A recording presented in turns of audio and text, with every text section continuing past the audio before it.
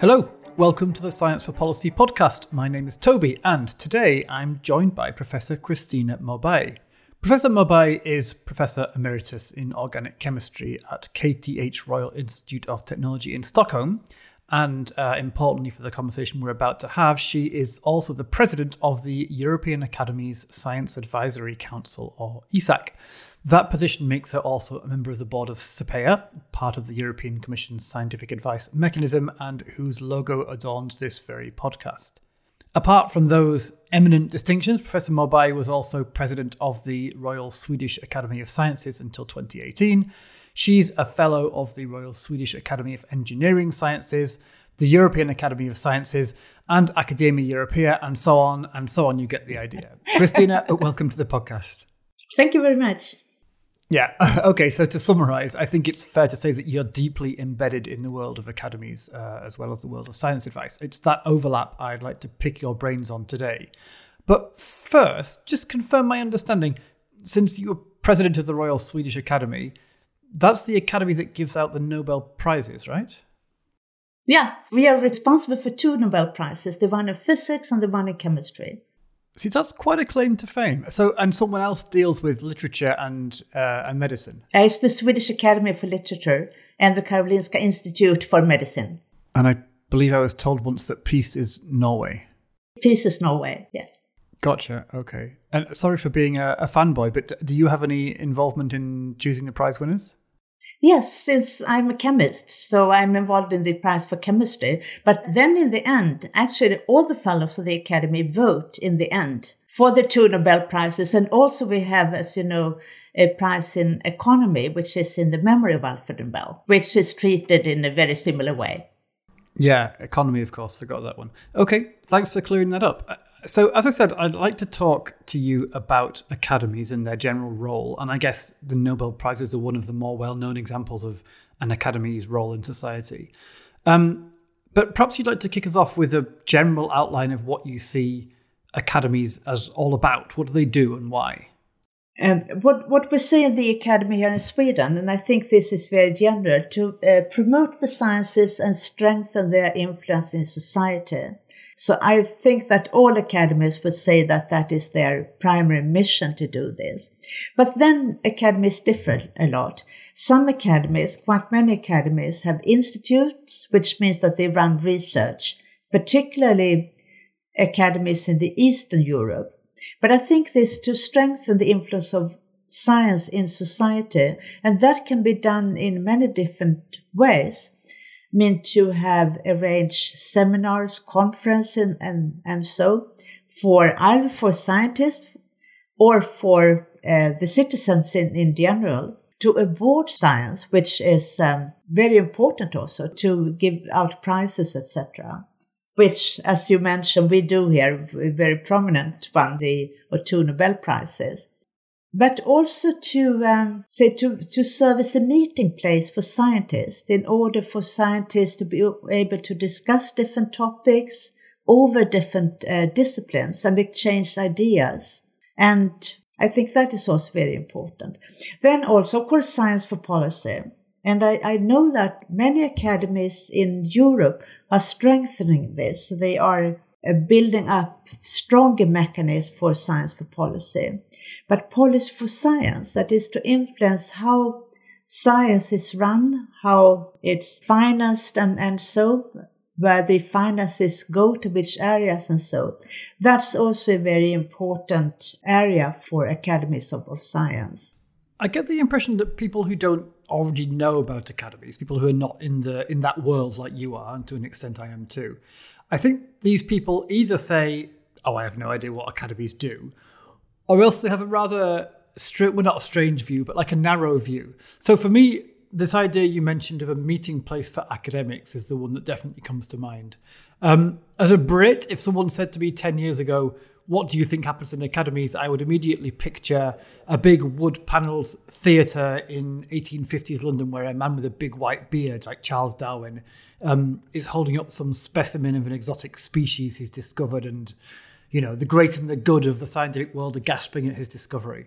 It's all this kind of thing. And I think in a modern world where we have strong universities and strong research institutes, which are more in the public eye, which I think people understand more easily because they have more contact with them, there is a bit less understanding about the modern role of academies. Is that also your experience?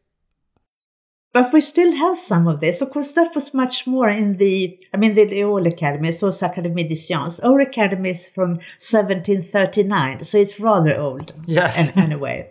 And that happened much more then, that scientists conveyed their messages and their new scientific discoveries. That happens now, but of course you can't cover everything because so much is done now, but you can give lectures and all this. But I would say that particularly the Royal Society have so much outreach activities, not only in London, particularly in London, but also in other places of the UK. Here we have some outreach activities, not to the extent that Royal Society has, because it's a bigger academy. But of course that the audience is quite limited anyway. We give popular lectures in the academy here, like many academies do, and they are very popular. Yes, sure. So you're describing a slightly different niche in the academic world compared to universities and research institutes and so on. If not totally different activities, at least different emphasis. And universities also educate people. Yes. And do research. As I said, some academies have institutes, but that's of course a main issue of universities, to do research also. Right. Although isn't that also a difference between different countries? I'm led to understand that in Eastern European countries, many of the academies are also pretty big research players. Yeah, that's true. Even in some more Western countries also. Actually, in Sweden, we had a couple of institutes that were taken over, deliberately by universities, because we thought that universities can handle that better. There are still a couple of institutes, one in mathematics.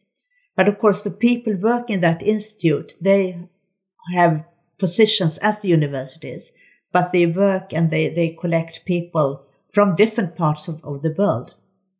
So they come there to work together. That's called the Mittag-Leffler Institute, which is very well known among mathematicians.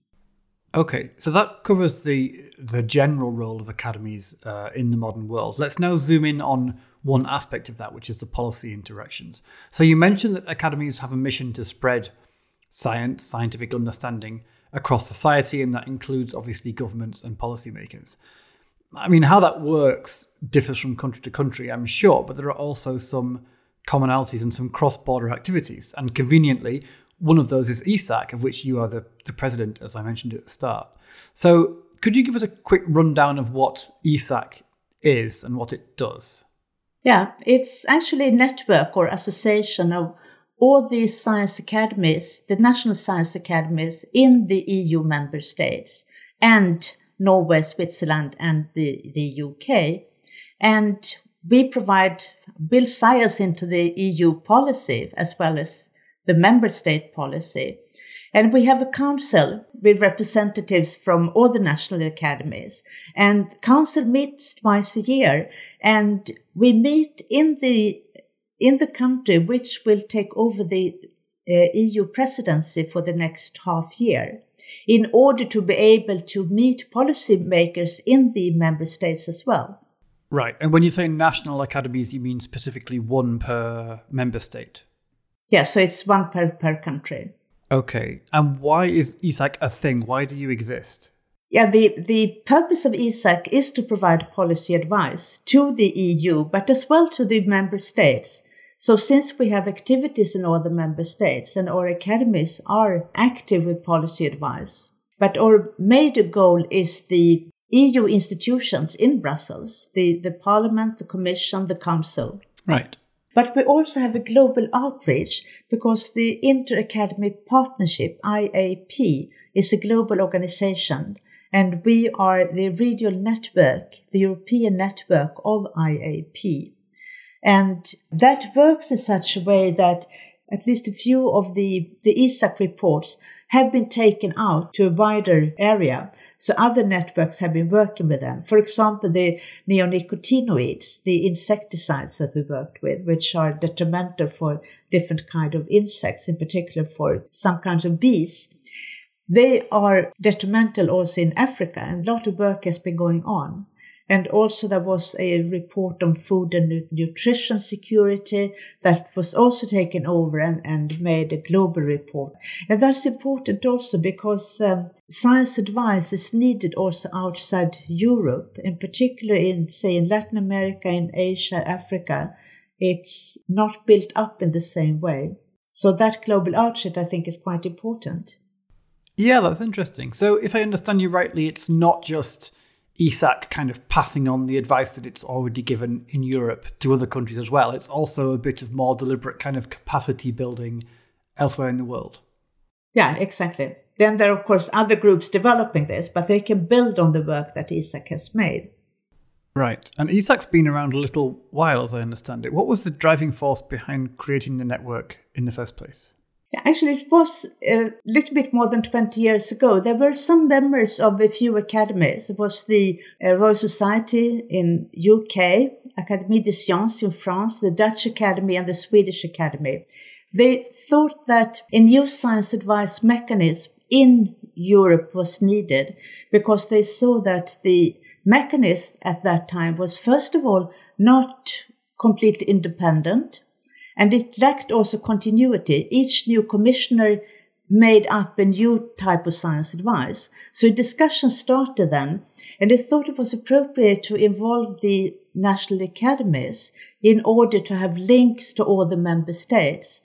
And so this discussion was going on for some time, and then it was actually at a meeting in the Royal Swedish Academy of Sciences in Stockholm, in Sweden, that the ESAC was founded. What, 20 years ago? Well, that's practically an eternity in science advice circles. And you've been doing this advisory job ever since, not you personally, but ESAC. Not completely in the same way, I would say, because in the beginning it was mostly commissions mainly from the parliament. But then after a couple of years, it was recognized that it would also be appropriate to take initiatives to new reports, to new investigations. And that started after a couple of years. And at that time, also what we call steering panels in two different disciplines, in environment and biosciences, were established, and a bit later also in energy. So these steering panels, so to say, collect expertise within the different areas. Okay. So you mentioned a couple of things that are interesting there. So let's take them one at a time if we could. I wanted to ask you first about this push versus pull question. So it sounds like ESAC used to give advice on demand when it was asked to do so, and then it made the switch at some point to also giving advice on its own initiative. Yeah. In the beginning, as I said, there was a lot of commissioned work that ESAC did, which has become much, much less. So now it's essentially self-initiated work that is done, but in areas which we know are important for policy decisions. Yeah, I hear that. So it's working on your own initiative, but not just with like noses buried in the science, as it were, also with a close attention to what will be of interest and importance for policymakers. Yeah, and what we think is needed also, which is, of course, important. Fair enough. And it's interesting that ESAC, which operates now, as you say, on its own initiative mostly, has also joined SAPEA, which is, as it were, almost kind of quasi-institutional in that it was created by the EU and operates on a pull model where work is done in response to a request from policymakers. So I think it's pretty clear that both approaches have their advantages. But if I can ask the question, I suppose quite crudely, where would you rather be as a science advisor? Would you rather be on the inside and wired in, as it were, or on the outside and free? I think rather on the outside to have the freedom. And I think that was what was recognized by ESAC also.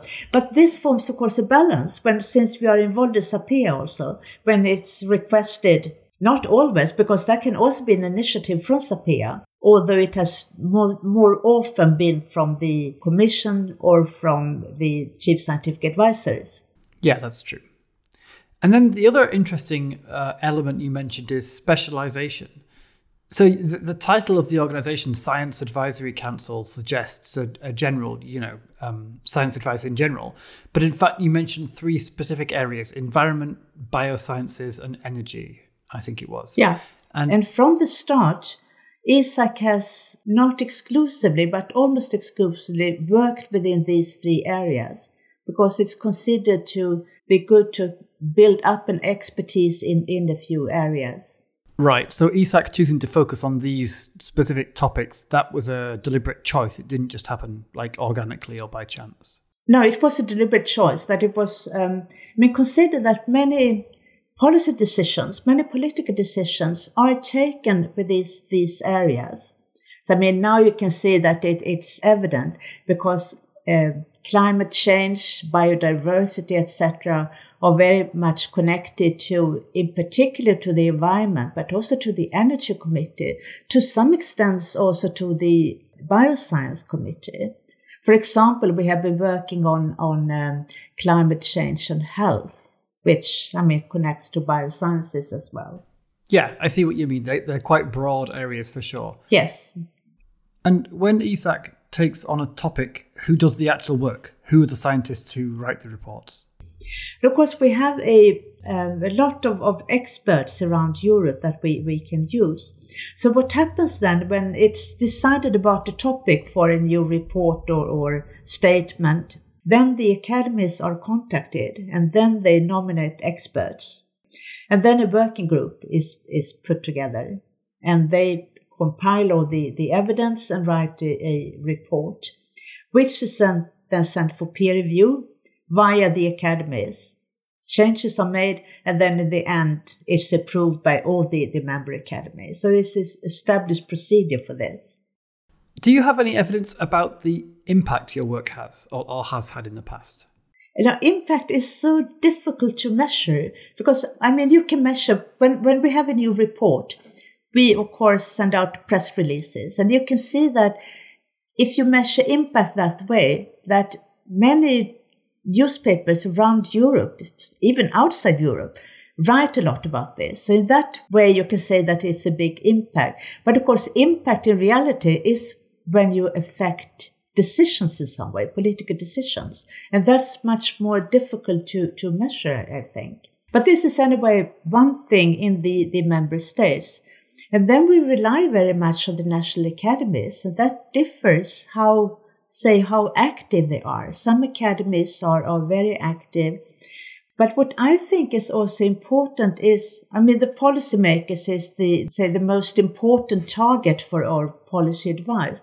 But I think also the citizens are important because it's important in a democracy that all citizens are able to, form their own standpoints in areas where political decisions are to be taken. And therefore, I see this as also a very important duty that we have. Yeah, well, I'm glad you brought up communication because that's also something I wanted to ask you about. You said it quite nicely, I think, that it's a duty. And I think that's increasingly the sense I get when I talk to other science advisors too, that public engagement is really like a priority for them, second only to actually doing the policy advice part. But just to make sure we're on the same page, perhaps I should check. You're talking here about telling other people about the content of the advice that you've given to policymakers. You mean to the general public or to? Yes. I thought that was what you meant. But there is another possible element, which is not so much repeating to the public what you told the politicians on a particular subject, but instead communicating about the notion of science advice itself, why it matters, how it works, and so on. Yes. So when you said it's a duty to communicate, I wondered which of those two you think is the duty. Now, both are actually very, very important. To teach how science works, the scientific methods. What's the difference between science and fake news, for example? That you need evidence. A scientist must be able to explain the basis for the advice. And that's extremely important to explain. But also the science in itself. We are concerned very much about climate nowadays. And nowadays, that spans over many years now. And you may remember in 2009, there was the Renewable Energy Directive that came from the Commission. And what they wanted to do then was to increase the use of biofuels. And ESAC opposed to that.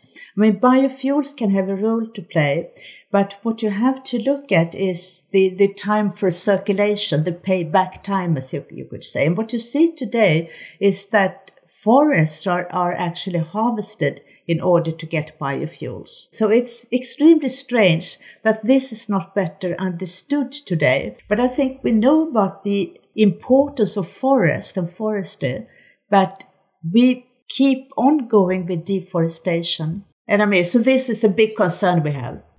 I can see this is a good example of an issue where the policy and the science advice basis have an immediate entanglement with other parts of society. Yeah. So I remember a long time ago when I was at school, we were taught about deforestation. But this is long before biofuels was a serious thing. I seem to recall it was more about chopping down trees to clear land so that we could graze cattle for beef, for meat. Does that sound right, or has the debate moved on? At least that happens. I think it's for cattle as well. There are several reasons for deforestation. But it's certainly, at least in America, the whole trees, all forests are harvested to get biofuels. But it depends on how long time it takes for the new plant to grow up. If it's 10 years, then it might be okay. If it's 100 years, then it's not okay. That makes sense. Well, so I find this an interesting example, like I said, of the kinds of questions that come up when you engage in public communication as well as just giving science advice. Because it seems like it's one thing for scientists, ESAC or whoever, to give some advice to government. The evidence shows that deforestation is having certain bad effects, so we should stop it. But when you add the extra element, the duty, as you put it, to communicate that advice also to the public, then that starts to look like a different kind of activity, like you're taking a political position, which is... You go on. No, I wouldn't call it political decision. I would call it scientific standpoint, because we have no agenda. No vested interest, because these are just scientists. Most members come from universities and have no financial interest. So this was a scientific standpoint. Yeah, that's entirely fair. I guess I was just trying to represent an outside perspective, though. And I'm saying this even though, as you know, a lot of my day job is also about communicating science advice to the world. So meaning to people other than the primary recipients of the advice. I'm just wondering whether you think doing that kind of communication looks or could look to the outside world a bit less like a neutral attempt to pass on information about the advice and a bit more like lobbying. Part of the standard playbook for lobbyists in many areas is not just to pester the politician directly, but also to try and raise awareness and gather support among the electorate, among citizens. I wonder if that's something you think science advisors legitimately should do. Or maybe I should ask more particularly, when ESAC does its public outreach, do you set out to advocate for your advice as well as just to describe it as a way to improve impact? This is interesting. What is the difference between science advice and lobbying? Yeah. What ESAC does then is to compile scientific evidence and write a report of it. It's not running around in the corridors in Brussels, but to write a report with references to scientific literature. So that I would call science advice. And of course, like SAPEA also does that on issues where decisions are to be taken, or maybe where decisions have been taken already. This is, of course, challenging because there are so many financial industrial interest in biofuels. And so this has been a very controversial issue, actually. Yeah, sure. And I can imagine, especially in Sweden, yes. A country made almost entirely of forests and lakes. Yes, yeah. It depends very much on the topic. Many reports and statements have been very welcome from the audience, from policymakers as well. Oh, yeah. Yeah, I don't doubt it. Okay. I want to ask you more generally about the challenges for scientists of working in policy. I think it's very obvious, especially in the last year, but maybe longer than that, I don't know what you think, that there are some quite difficult challenges to navigate in this kind of role. What do you see as the big issues here, and do you think it's changing over time? You have seen quite recently during the pandemic now, during the last year, the challenges that we have when the science is not mature. There's a lot of things we don't know, and science has a very, very much of uncertainty, which it always have, but right now. And then we have what has been coined as post-normal science, when decisions are needed to be taken very urgently, and there is a lot of uncertainties in the science, and stakes are high, etc. I think this has been a very challenging period because, of course, scientists have to be reliable, and scientists need to say what we know and what is uncertain, what we don't know. But you have seen in this situation that many scientists have forgotten this, and there have been quite aggressive discussions even. And I think that in this period, which you could refer to post-normal science, that is quite typical, I think. Yeah, so I guess you've got this combination of high levels of uncertainty in complete science, along with really high demand, urgent demand from policymakers for that scientific information in those same areas. Exactly. And I guess those two issues have been around for a while, but then on top of that, with COVID-19, we've got something new, which is very high level of public scrutiny. Yeah. So it's no longer just scientists talking to politicians. It's almost like the whole world watching and discussing what they talk about. That's true. So it's a high pressure environment, really. What's your assessment of how the science advice community and the science community has held up under this kind of pressure? My impression, at least what I've seen around in the Nordic countries, is that the respect for science, the confidence in science has actually increased. And I think that is because scientists have shown that it's possible to understand a lot of the disease. It's also, the development of the vaccines now, which have been done quite rapidly. And I think that the confidence has really increased due to this. And people have maybe seen less of the different opinions from different scientists. That's interesting. So I don't pretend to have any broad perspective on this. I don't know how different things are from country to country. But certainly one complaint I've heard a lot is the opposite, actually, that science has struggled to maintain its reputation and level of public trust with the pressure it's been under. And now that people who previously didn't think about it very much are realizing that science doesn't have all the answers, that scientists disagree, that evidence can be unclear and incomplete or can point in different directions and so on. So it's good. It's surprising, but it's good to hear you say that you see an increase in trust. I think this is due to all the achievements of science now, which people have regarded as extremely important, which they of course are. People can be cured to a large extent now, even if they are seriously ill. Do you think there are more general ways that science advisors can regain or maintain, depending on your perspective, public trust? You mentioned getting results. That's obviously an important one. What else? And of course, science itself, because those who produce the science, the scientists, need to do that in a reliable way, of course. And this is extremely important because people have to trust science, and also scientists have to trust science. When you do new research, you have to trust what people have done before, because you never start from start. And this is, of course, an implication for science advice as well, because we need to trust the results.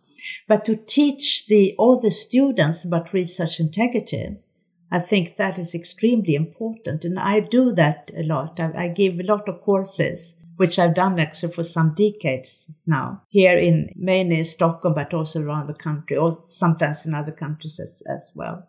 Because this is crucial for science, that people can trust the results. The way that science is done and how it is reported is extremely important.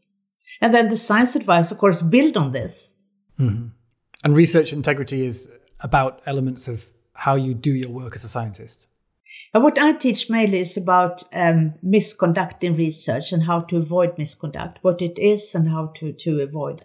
Research integrity is a bit wider. It's, how you conduct research in general. The importance of making the notes to do your experiments, if you do experiments in a proper way, etc.